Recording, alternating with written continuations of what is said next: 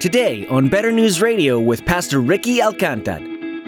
Isaiah's building up to this moment of saying, I've got good news. Here's the good news. It means you don't have to be afraid, and go on to the highest peak that you can find and shout this out. What's the message? Behold your God. Out of all that God's people are waiting for, the announcement, the good news explosion is not about what they're waiting for. It is about who they are waiting for.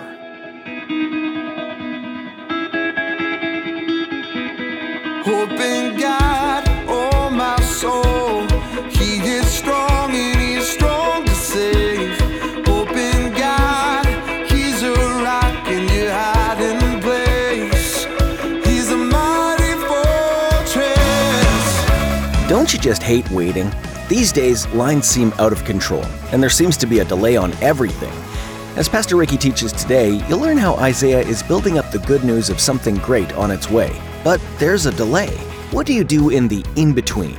Pastor Ricky reminds us that in the waiting, you can find joy in the meantime. There was an explosion of joy during the time of anticipation of the birth of Jesus Christ, the Savior of the world. Now let's join Pastor Ricky in the book of Isaiah chapter 40 as he begins his message, Christ was born for you, the waiting, the wolves, and the good shepherd. We're going to be in the book of Isaiah today, so I want to invite you to turn to Isaiah chapter 40. I'm going to read just 3 verses, beginning in verse 9. This is God's word.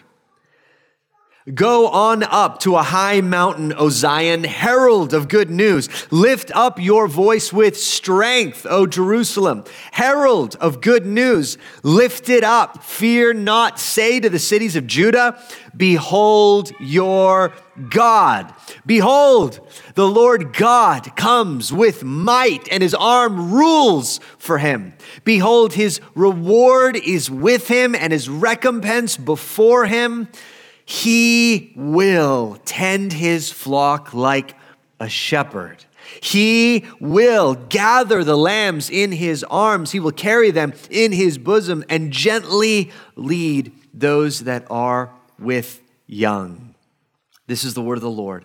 And Father, I pray that you would help us. God, I pray that you would speak to us in this season of waiting. Help us to point our longings to the right place as we gather in your name. Amen.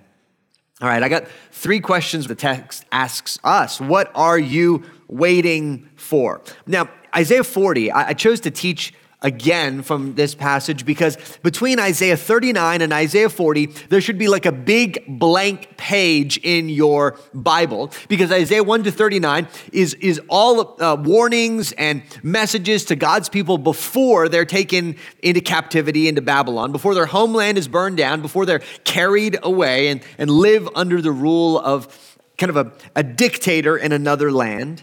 And then Isaiah 40 to 66 is written to people in exile and after exile. So there's a long wait, in a sense, between 39 and 40. And I want us to imagine just for a second what it would be like to live in that blank page.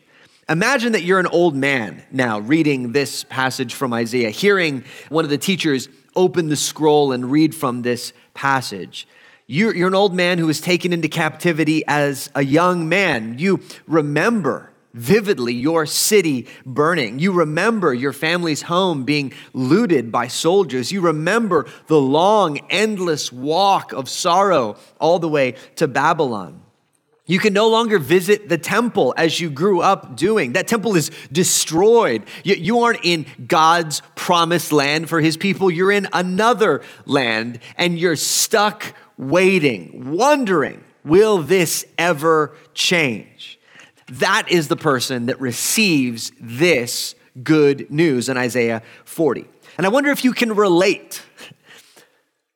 What are you waiting for as we head to the end of this year? Are you waiting for a new year? It's not a magical wand, right?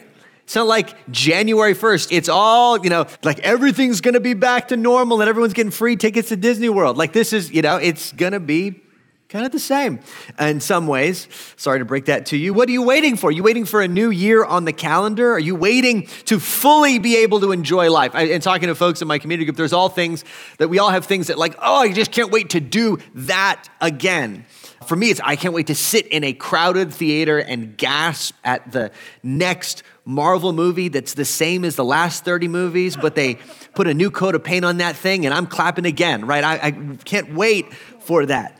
I can't wait to no longer be separated from friends and family in certain ways. Are you waiting for the uncertainty to be over? Are you waiting for the political strife to finally end? If we're in that place of waiting, I just want to say that is exactly the place that this text is written to waiting people like us. And that's why it's surprising to find in that waiting an explosion of joy in verse 9. Go on up to a high mountain, herald of good news. Lift up your voice with strength, O Jerusalem, herald of good news. Lift it up, fear not. Say to the cities of Judah, behold your God. There's this buildup. Isaiah's building up to this moment of saying, I've got good news. Here's the good news. It means you don't have to be afraid, and go on to the highest peak that you can find and shout this out. What's the message? Behold your God. Out of all that God's people are waiting for, the announcement, the good news explosion is not about what they're waiting for. It is about who they are waiting for. Isaiah announces that the thing they have been waiting for behind all of their other waiting is God himself. Look, as a kid on Christmas Eve, we would always go to my mom's side of the family's house, to my Nana and Granddad's house. And I remember this one Christmas Eve that I got in trouble. And I got in trouble, unsurprising, but I got in trouble because I was obsessed with guessing what my Christmas present under the tree was, and was ignoring and being really unkind as a kid to my grandparents whose house we were at for Christmas Eve in the first place, right? I was all about what was right there, all the stuff, all the packaging and what was inside them, and ignoring my grandparents. And you know what? As you age, you obviously get perspective, but this year in particular, I found a renewed perspective as I think back on that Christmas Eve, because my Nana is still with us. She's my last surviving grandparent. She has a lot of health issues, a lot of risks, and I have prayed at different times this year, Lord, just give me another Christmas with my Nana. Right? Because in an instant, in a year like this, you begin to find it's not the stuff, it's the people, right? But on an infinite scale, it's not the what that we're waiting for. It is the who that we are waiting for. We are waiting for God himself. This is what our hearts have been waiting for since we entered this world. I want to commend to you a study this Advent season on the word waiting in the Bible. For example, Psalm 25 says, none who wait for you, Lord, will be put to shame. For you I wait for you, right? Out of the many things that we are waiting for, let's remember, church, we have to point our longings, point our waiting in the right place, and that place is God himself.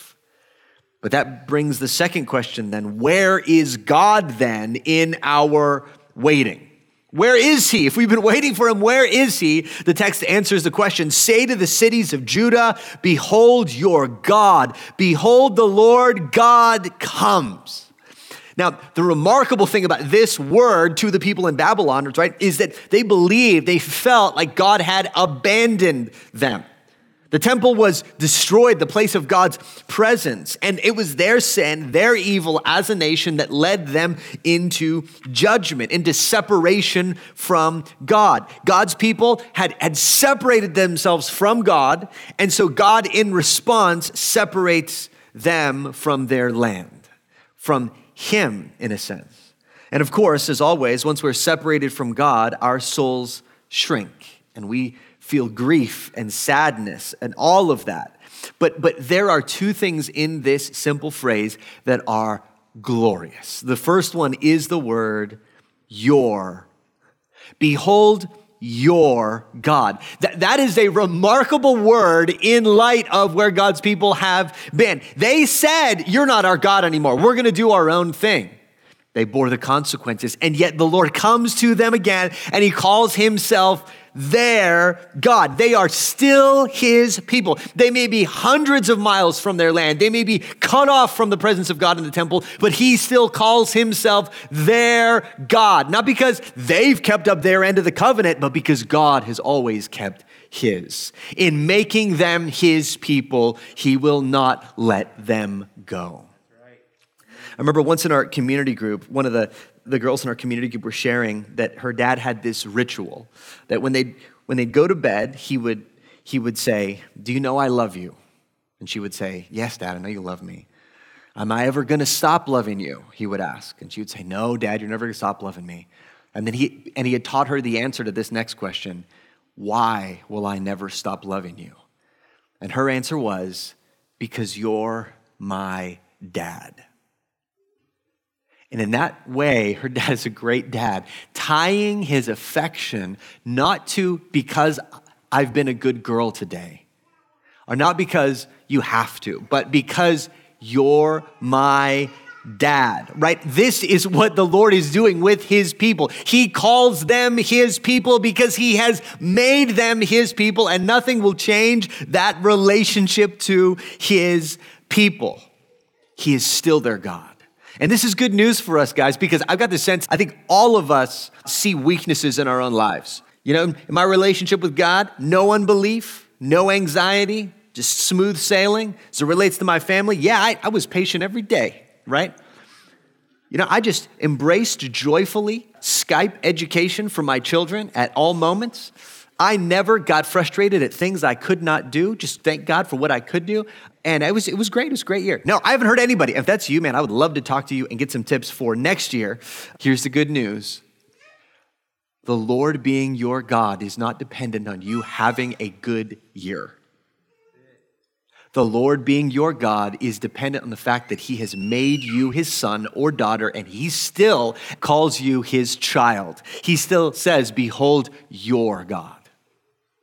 The next phrase that I think is glorious is, "Behold, the Lord comes," right?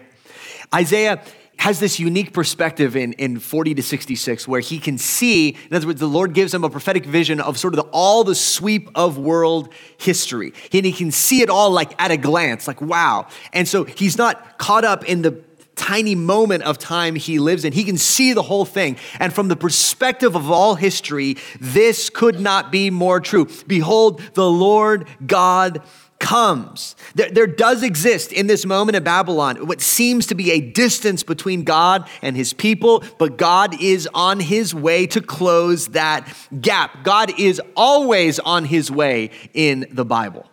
The story of the Bible is the story of God on his way to us, closing the gap between us and God, right? Adam and Eve sinned. They cut themselves off from God. God comes to them.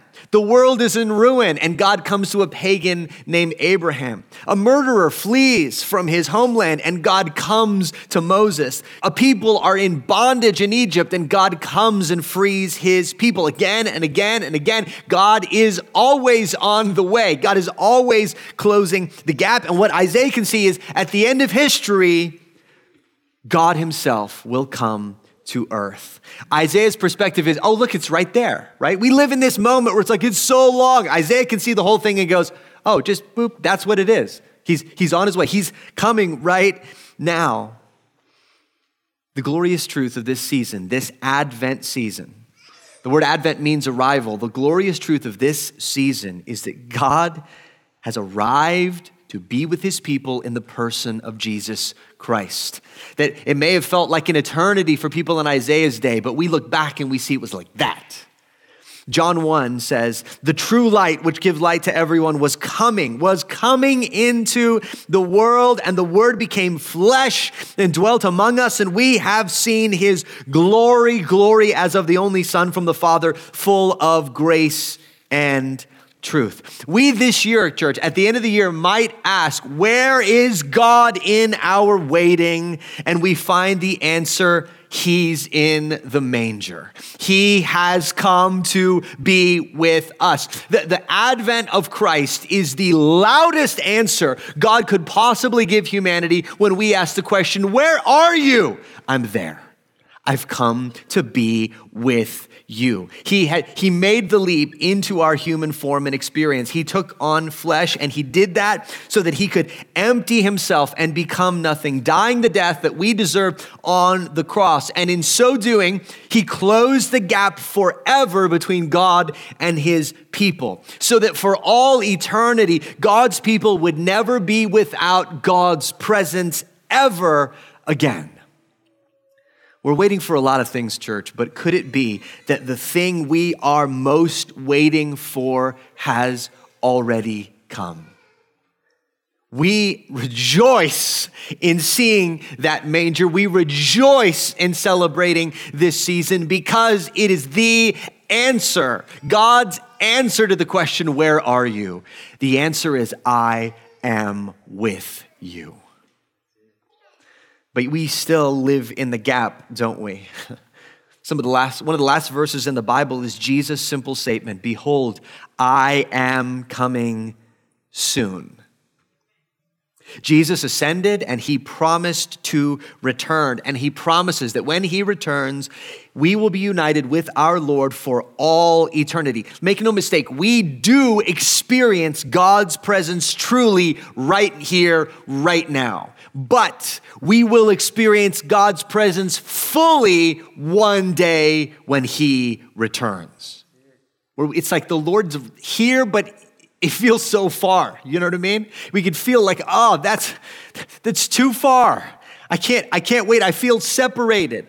But this is not, biblically speaking, I don't think that's an accurate picture. You know what the accurate picture would be?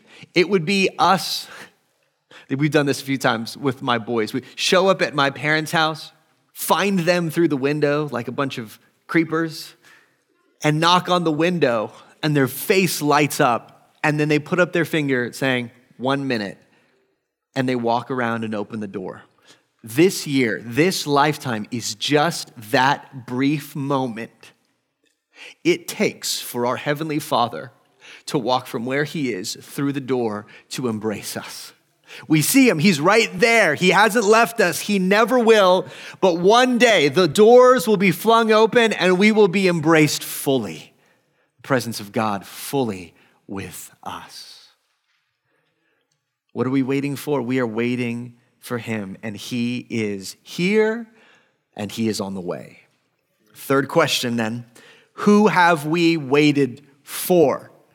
We need to point our longings to the right place, because maybe up until this point you're like, well, I know you're saying that God's the one we're waiting for. Prove it. This has been a hard year. Is that really what I'm waiting for? I feel like I'm waiting for something else. No, listen to this. When we see who he is, we understand that all of our waiting is pointed at him. We learn three things about the one we're waiting for. First, he is the warrior. Verse 10, behold, the Lord God comes with might and his arm rules for him. In Jesus, we find the warrior we long for. Just look at what we've walked through in the Gospel of Luke so far. Look at the forces that Jesus has wrestled to the ground. He has wrestled with sickness and paralysis and won. He has wrestled with demons, an army of demons, and emerges victorious. We find him seeing the true enemy, death, in the face of a little girl. And the risen Son of God, the incarnate Son of God, puts his boot to the neck of death and emerges gloriously victorious.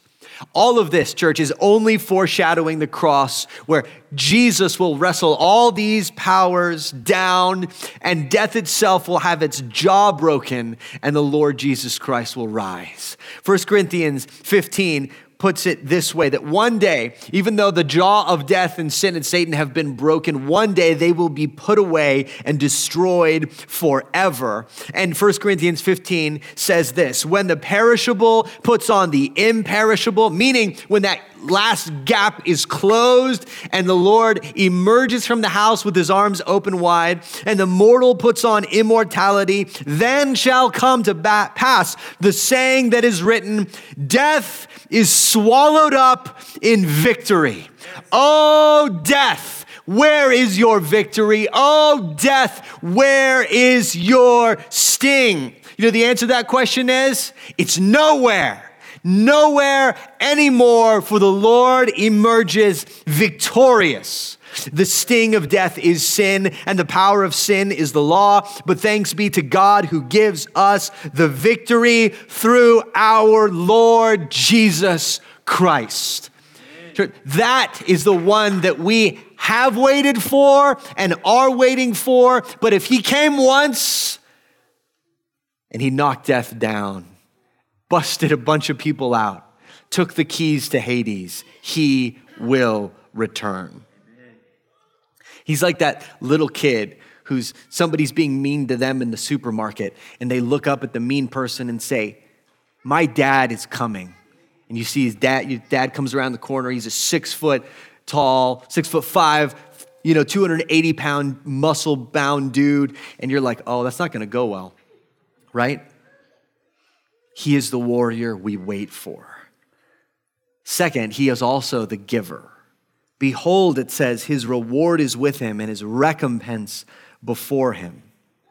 So after a long military campaign, a conquering king would bring back to his homeland all the plunder of his victories. He would award gifts to his advisors, to his generals, and often what would happen is when he returned, there would be days and days of feasting, right? The entire country would celebrate all that their king had won in battle. He would set out a feast with the finest food, the finest drinks, right? He wins the victory, but even the people back in the homeland that didn't do nothing, they still enjoy the gifts, right? This is what our God is like. Ephesians 4:8 says that not only did Jesus lead the captives out of sin and out of bondage, but he frees the captives and then gives them gifts, right? This is who our God is. Not only does he free us, not only does he rescue us, he then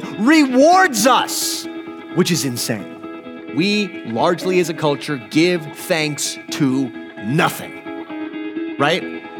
All the signs, give thanks. Give thanks. To what, right?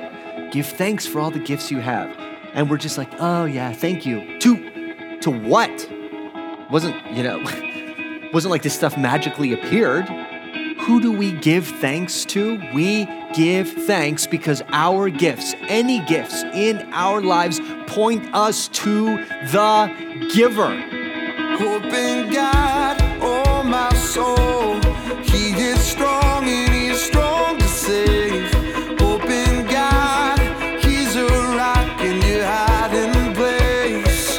He's a mighty fortress.